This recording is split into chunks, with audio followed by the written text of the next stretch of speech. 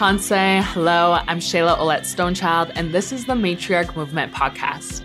I am Métis and Nehiyaw from Musqueam First Nations Treaty 4 territory, and I'm so excited for this new season. The Matriarch Movement isn't just a podcast.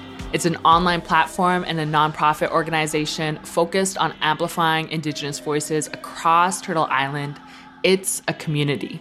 I want to explore what things like decolonization, sovereignty, and Indigenous futurism really mean. So I'm bringing on some incredible guests to deep dive into their stories, their teachings, and their own lived experiences across all kinds of industries.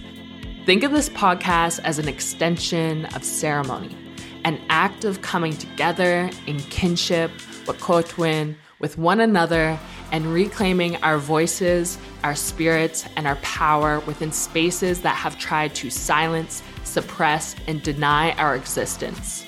I want to radically imagine a new future that is built on inclusivity, representation, and advocate for a better tomorrow, not only for ourselves, but for the next 7 generations. I want to honor our ancestors and the histories that have led us to this moment.